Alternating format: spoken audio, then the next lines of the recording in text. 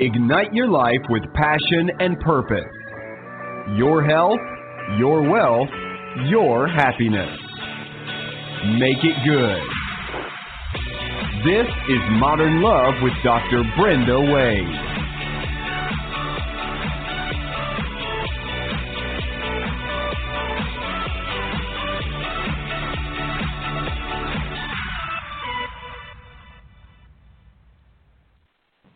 A big thank you to Rainbow Grocery, our favorite grocery store here in the San Francisco Bay Area, for being our sponsor, because a healthy body is a sexy body.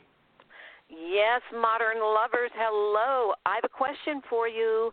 What's the one thing that wildly successful people do that we mere mortals and average people don't do? Well, this may surprise you. They neither make nor accept excuses. That's what our guest today is going to talk with us about. No more excuses. Maybe today is your day to declare no more excuses and to truly go for what you want. Prosperity, success, and above all, true love and true prosperity, which is more than just money. You all know that. That's why here at Modern Love, we know that love requires that we train our brains, we train how we speak, we train ourselves across every dimension, body, emotions, mind, and spirit, to be ready, able, and of course willing to accept true love, create true love, and keep true love and true prosperity in our lives. The second Saturday of every month, we have a live intensive training here at our Modern Love Training Center. You can go to Eventbrite right now and find out more about our July event. It'll be the second Saturday of July. And, of course, we are going to knock it out of the park working with breaking free of excuses for having problems in our love lives. So you can grab the early bird ticket right now. It's regularly $297. The early bird ticket is $127. Get yours, bring a guest, and visit me at www.drbrendawade.com, and I look forward to meeting you in person at our Modern Love Academy. Now, we have our Dear Dr. Brenda question, and keep those questions coming in. Today is kind of a sad one. It says, I recently began dating a close friend. We've been friends for 2 years. I'm going to call him Artie. We talked about marriage, and he really wanted children. However, fly in the ointment, Artie has a very close relationship with his ex who lives 5 minutes away. They socialize at least twice a week. He fought the divorce but says he's relieved that the two of them can be friends. I love Artie, but I told him that I think I, not his ex, should be his best friend. And he gently told me that's out of the question and that I could expect to see her at all family holiday celebrations and other functions, including our wedding. We ended our relationship as amicably as possible, but I'm devastated. Was I reasonable? Wounded in Tacoma. Oh, Tacoma. Tacoma aroma. I know it well, the smell of the pulp mills, because I went to school at the University of Puget Sound in Tacoma, and what you just told me stinks to high heaven, just like the pulp. Look, you weren't unreasonable. Artie was unreasonable. To expect you to come into his life and to become his life partner and have children with him, but that his ex is going to always be his best friend, no, that's unreasonable. You were smart not to sign up for that crooked deal and not smell anymore of the aroma. Good work, Tacoma. Now, you have to get clear going in on whether someone is truly fully available for relationship. Artie was never fully available. He was clinging to his ex like a security blanket. So make sure you do a better job scouting next time before you accept any discussions of marriage, because you said he'd been your friend for 2 years, so guess what? You knew it was like this, so I'm not blaming you. I just want you to do a better job. Maybe our guest today has some information that's going to help you. Our guest is Margaret Bradley, who's a PhD psychologist who has an outstanding track record helping individuals and teams to reach big goals fast. They seek her expertise when the deadlines are short and the expectations are tall. She grew up in a Navy family, which is a no-excuse environment if ever there was one, and went on to work in the culture of a nuclear utility. So she's got a really unique perspective on what she calls excuse proofing. All right, welcome to the show, Margaret. It's great to have you with us. Thank you very much for inviting me to join you. It's a pleasure. Yeah, so your new book is Woulda, Coulda, Shoulda, Rapid Results, No Excuses. So tell us how you got interested in this whole idea of no excuses. I had always really wanted to write a book. And I had, as you mentioned, lots of years in the corporate world and conducting programs, speeches, workshops, and participants said, you should write a book. And friends said, you should write a book. And every time they asked about progress, I said, I haven't quite gotten there yet. And I think that my real interest and the push that I needed came from going to a dinner party. I went to a dinner party and people were talking about vacation plans or their jobs, and I listened and I heard them make so many excuses. And then I listened to myself when they asked me, well, how's your book coming? And I said things like, I don't have time. I have a full-time job. I don't know how. I'm caring for my elderly parents. And suddenly I thought, there's my topic. There's my focus. What could they do and what could I do to move ahead? What was holding us back? Excuses. Yeah, so when you were growing up, what was the environment like in your family? You were in a Navy family. What was the environment about excuses in the family? I'm sure that your military listeners and those who grew up in similar families know there are no excuses. The military member does not make them, and they're not tolerated. I know, for example, my brother and I used to tease each other and say things like, DBL, don't be late. There was no such thing as being late, and there's definitely no such thing as making an excuse. It was sort of a tenet of way of operating, of living, was say what you're going to do and make sure you're going to do it. Don't ever make an excuse. So you really were reaching back to something you learned in childhood. Now, was that ever something that felt oppressive or felt hard, or maybe left out your feelings or a day off or something like that from the perspective of being a little girl growing up like that? I love your question. I think as a little girl I didn't know that there was any other way.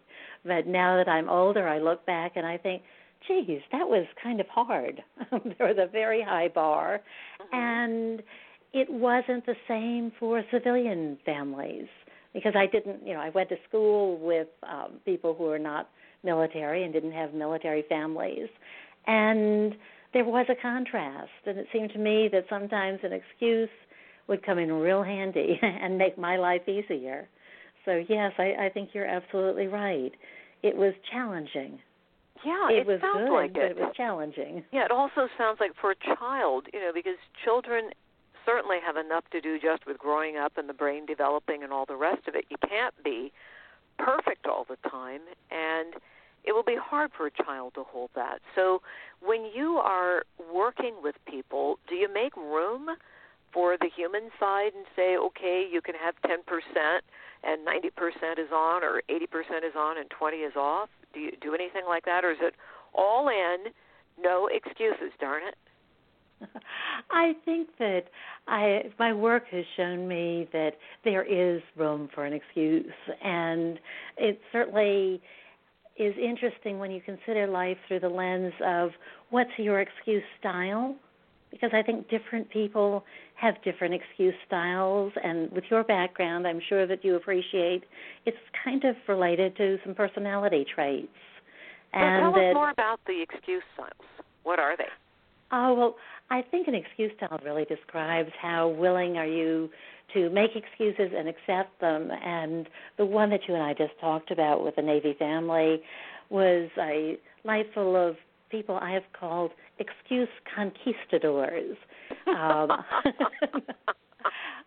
Remember, what was it, about the 5th grade that we learned about Cortez and landing with troops and telling the troops to burn the ships because he said, if we go back home to Spain, we're going to go back on their ships. No excuses. You don't have any choice. To me, that's an excuse conquistador. And just what you said, it's harsh. It's sort of plan the work the plan. Mm-hmm. And it comes in handy for environments that stress safety or perhaps military environments. I myself, I think, are closer to one of the other two styles. The second one I called a situational excuser. And that's somebody who sometimes makes excuses because their favorite phrase is, it depends. I think they look at the facts and then they decide what to do. In fact, I think a quote from somebody who long ago played in the NFL, whose name was Larry Cole, and he had a wonderful quote, and it said, anyone can have an off decade. And he kind of made the observation, not really an excuse, and then tackle the problem. Wow. And I think probably the third one I could relate to the most, and that's an excuse optimizer. And that's somebody who is open to new experiences, and they don't make excuses as much as they go for it and then have a plan B. I see. Marilyn Monroe, I think, had a great quote when she said, did you ever notice that what the hell is usually the right answer? It's go for it. Then I'll worry about whether the hell is the right answer. Oh, my goodness.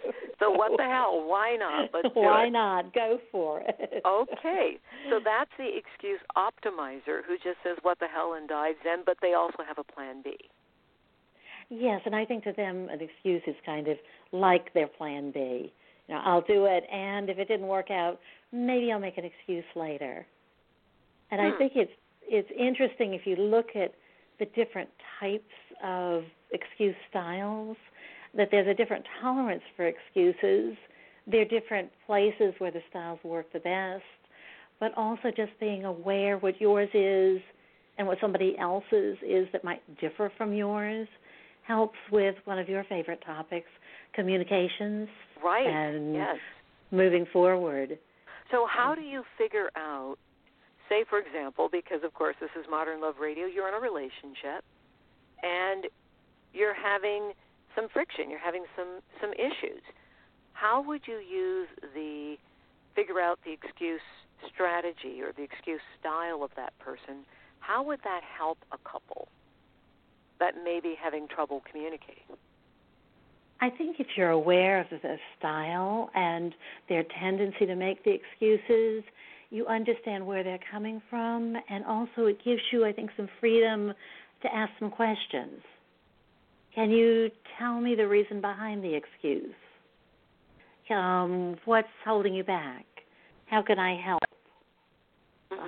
I think when you talked about the answer to the question about Arnie, it was kind of better to know than not to know what his excuses were all about, and that he was kind of going to keep making them.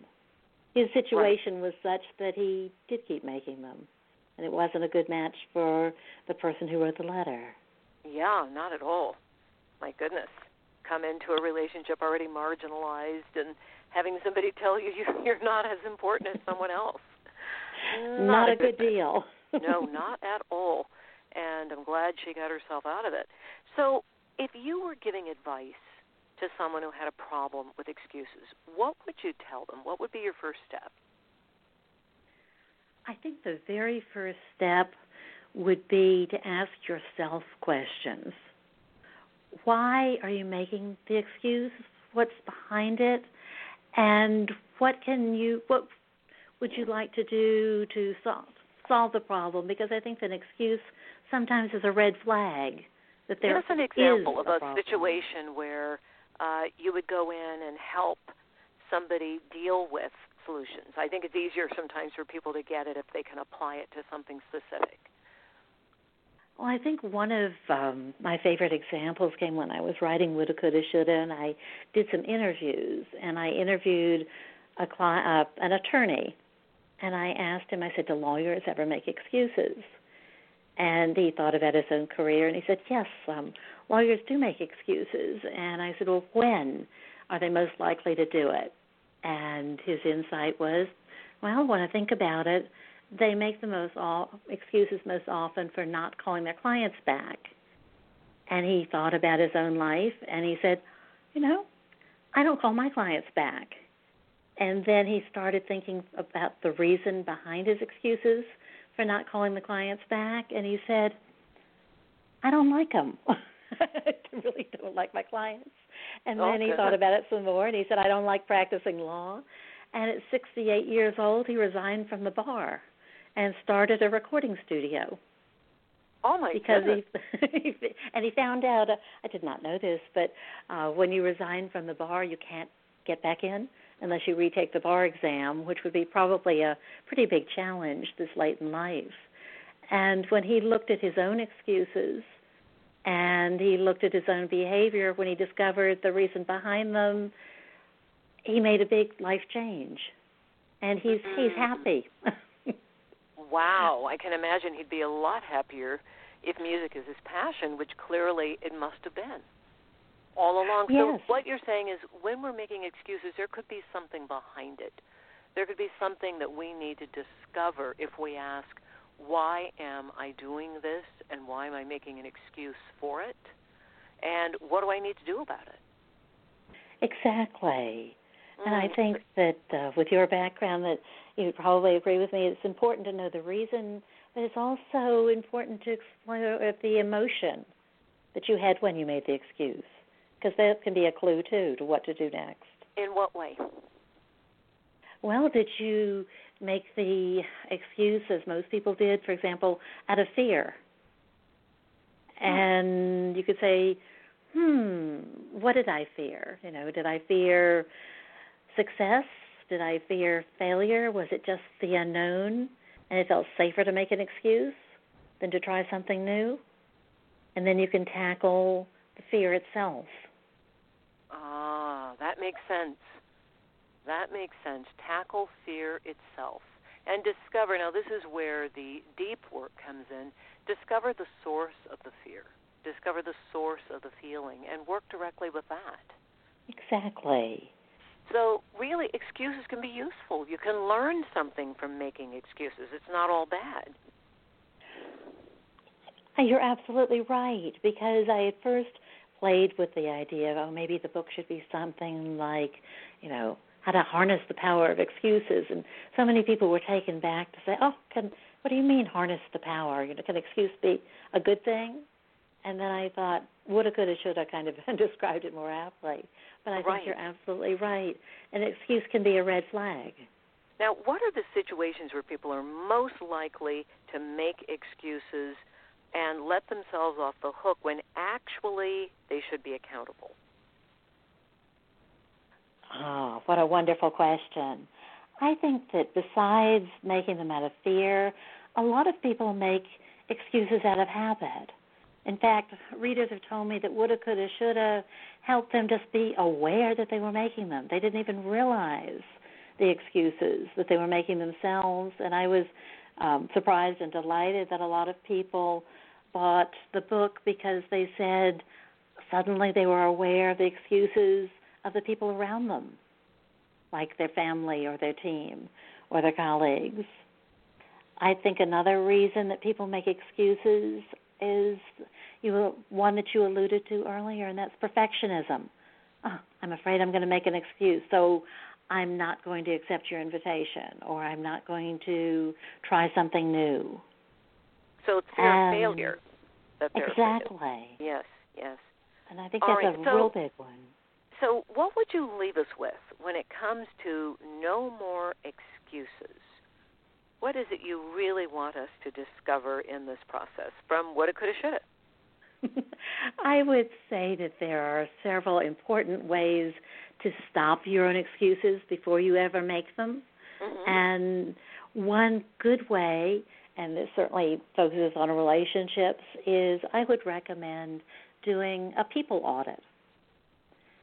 And this comes as a surprise to a lot of people. Yeah, what's a people audit?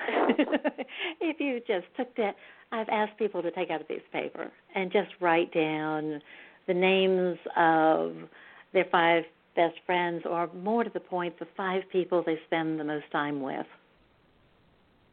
And a lot of people, for them, they go, oh, my gosh, can I use the same name 5 times? No.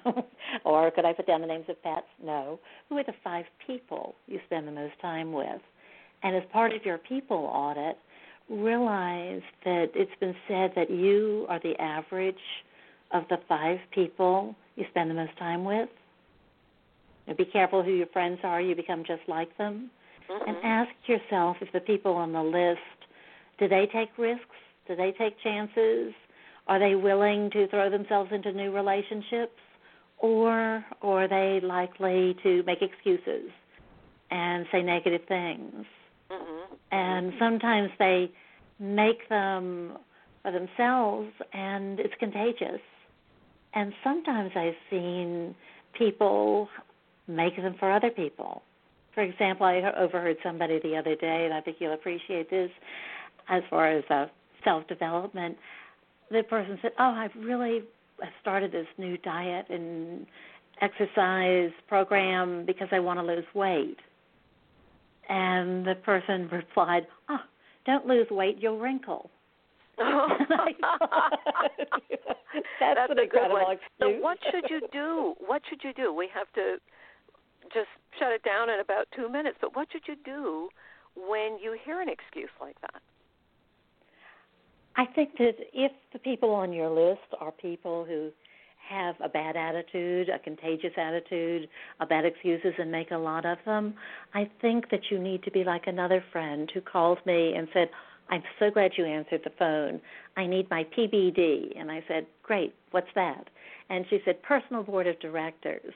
And I think you need to make a concerted effort to surround yourself with positive people who want to see you succeed. I think my book helps, but I also think your show helps. And well, I appreciate that. I know that we have a lot of wonderful guests like you with interesting topics. And one of the things that's most important is that there are words we have to keep in mind that will prevent us from making excuses. What would those words be? I think that a lot of people like me enjoy quotes to help them stay focused. I have the old-fashioned unremodeled kitchen with metal cabinets, and they're covered with quotes, and a lot of them I put in my book. And, for example, one of my favorites was, excuses will always be there, opportunity won't. Or you have 3 choices in life. Give in, give up, or give it all you've got. Give in, give up, or give it all you've got. That's good. No excuses. I can work with that. That sounds great. Well, Margaret, thank you. I want everyone to have your website, and the website is rapidresultsnoexcuses.com. That's rapidresultsnoexcuses.com. And our guest is the author of Woulda, Coulda, Shoulda, Rapid Results, No Excuses. And we are talking to Margaret R. Bradley, PhD. Such a pleasure to have you as a guest.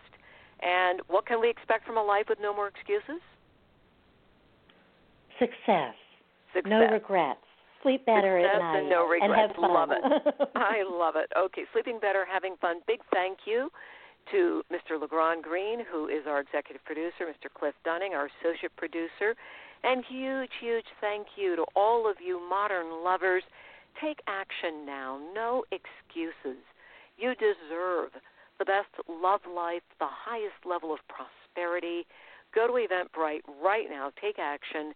Register yourself for our July 9th live event, or follow me on social media, Dr. Brenda Wade, for your daily hit of inspiration, information to move you down the path and accelerate your results with love and money. Blessings, everyone.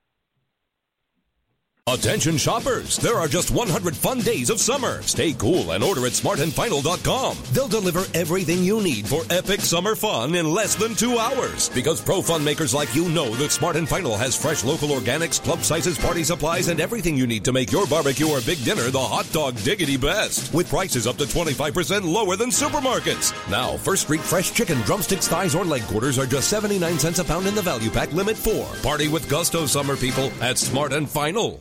Attention shoppers, there are just 100 fun days of summer. Stay cool and order at smartandfinal.com. They'll deliver everything you need for epic summer fun in less than 2 hours. Because pro fun makers like you know that Smart and Final has fresh local organics, club sizes, party supplies, and everything you need to make your barbecue or big dinner the hot dog diggity best. With prices up to 25% lower than supermarkets. Now, First Street fresh chicken, drumsticks, thighs, or leg quarters are just 79 cents a pound in the value pack, limit 4. Party with gusto, summer people, at Smart and Final.